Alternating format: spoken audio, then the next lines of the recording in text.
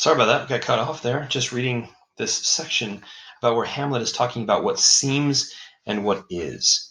And he's frustrated with his mother about the fact that she thinks he is just acting a part. Um, he's talking about the the nature of what seems and how people do act parts, but he's frustrated because she's not seeing who he is.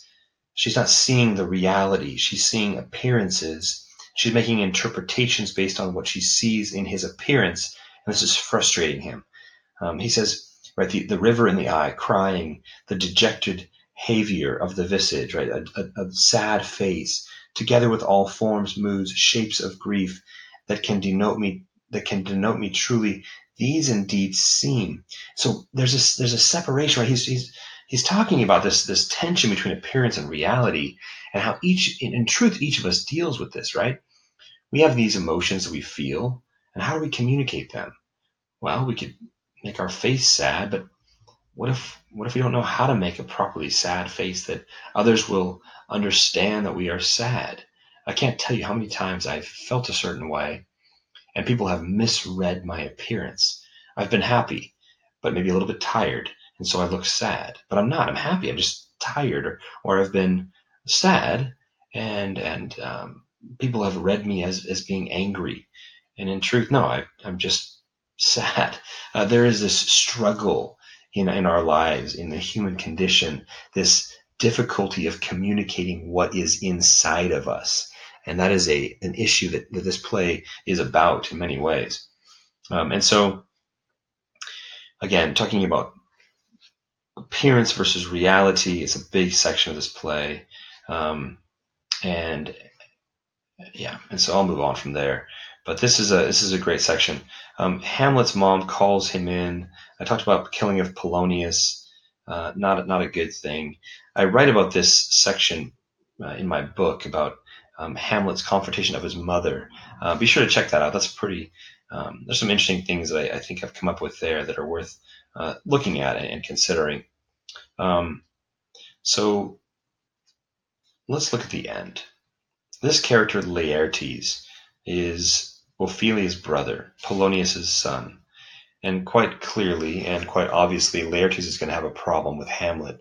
Hamlet broke up with his sister and confused her so much that she kills herself. Hamlet, in a moment of passionate confusion, kills Laertes' father. I mean, if you're Laertes, you're going to want to kill Hamlet. I mean, this is a guy that you have no patience for. I'm not much for killing, but this is a guy you'd be mad at, right? For sure. Hamlet, you'd have a real problem with. Um, and so this becomes an interesting comparison, the Hamlet and the Laertes. These two characters are in tension in some ways. Laertes is wronged, just like Hamlet, right? They're parallel figures, Hamlet and Laertes, but they're also in tension. So both men, Hamlet and Laertes, have been wronged. Hamlet's father has been killed. Laertes' father has been killed. Hamlet's, sorry, in this way, they're parallel, right? They're both young men. They're both single bachelors, and they're both feeling compelled to seek revenge. And so, what's the difference? Well, Laertes goes right to Hamlet, and he wants to beat the tar out of Hamlet. He wants to. He's a man of action. Laertes is a man of passion and a man of action, and he goes right into business right after Hamlet. He goes, and after that doesn't work, he goes to the king, and the king says, "Ah, I got a plan for you." And what do we see happen? We see the emotional, passionate Laertes manipulated, and yeah, we see him manipulated by King Claudius, the conniving King Claudius. He's manipulated to do things that are going to help King Claudius. So it was interesting here. Obviously, Hamlet has been maligned by critics through the ages, some for being too passive, too thoughtful, no agency, no action. Um, but in truth, this play celebrates, I believe, the play celebrates Hamlet's thoughtfulness in contrast to Laertes' foolish, passionate action. Laertes jumps right into action, and the moment he does is the moment he is manipulated into doing something terrible and unjust, all to serve the ends of the king, all to serve Claudius's ends. And that's what happens, right? Claudius convinces him to do a fencing match, with Hamlet, and he says, "Oh, it'll just be, we'll make it so that Hamlet thinks it's just a friendly match, and but I will put some poison on the tip of your sword, so when you touch Hamlet, it will kill him, and no one will know, and we'll get rid of Hamlet, and you can have your revenge." Meanwhile, Claudius is just wanting to get rid of Hamlet for his own sake, right?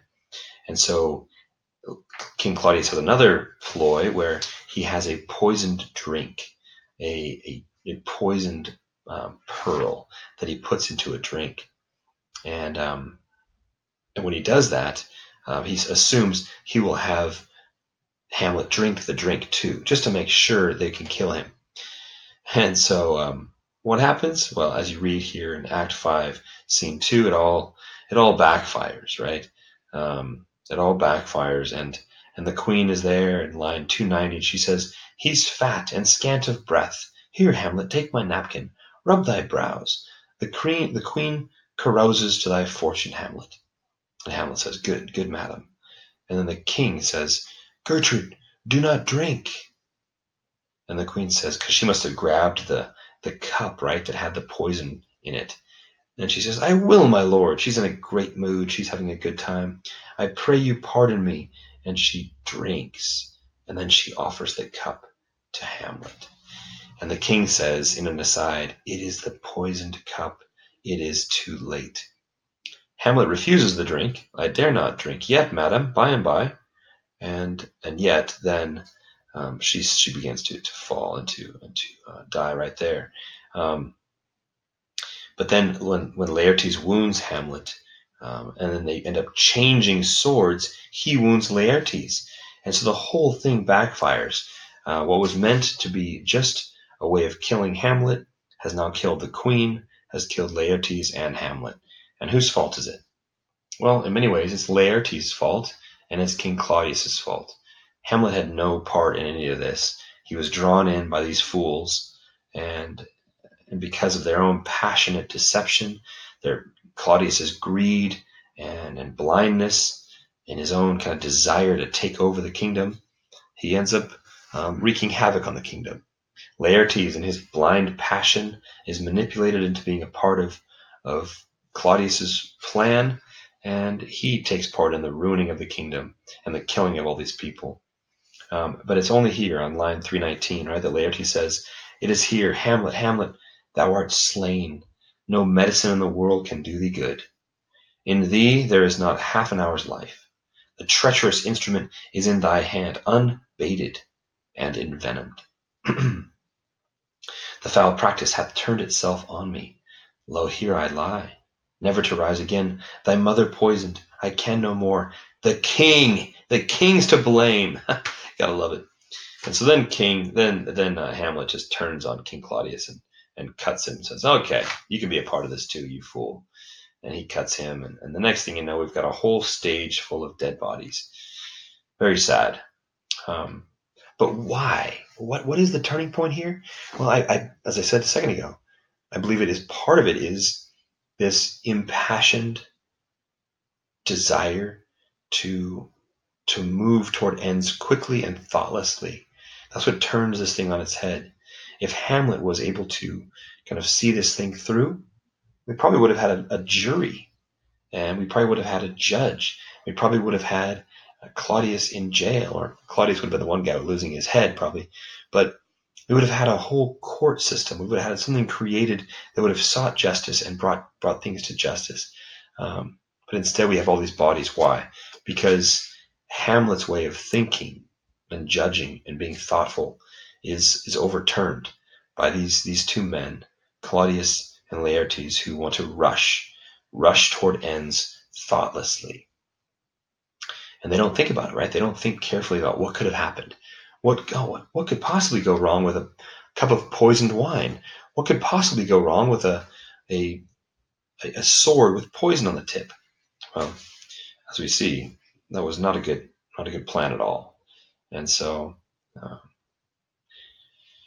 so this play ends in a very tragic way, um, with Hamlet on the floor, and many others dead beside him. Perhaps in many ways casualties of passion, casualties of thoughtlessness, and casualties of greed.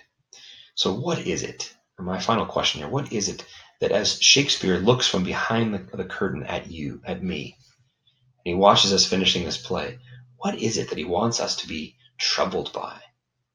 Like Hamlet watching Claudius watch his play. What is Shakespeare hoping you and I will see and be moved by in his play, and why? I believe Shakespeare wants to disturb us. What in particular does he want to disturb us with in this play? And when you arrive at that answer, you'll have some pretty clear things to be able to say about this play, about what this play is about, what the meaning is. But there's not just one meaning. So wrestle with that. Send me an email and a comment if you have some answers to that, and we can discuss it further. I hope you enjoy it. Thanks. Bye now.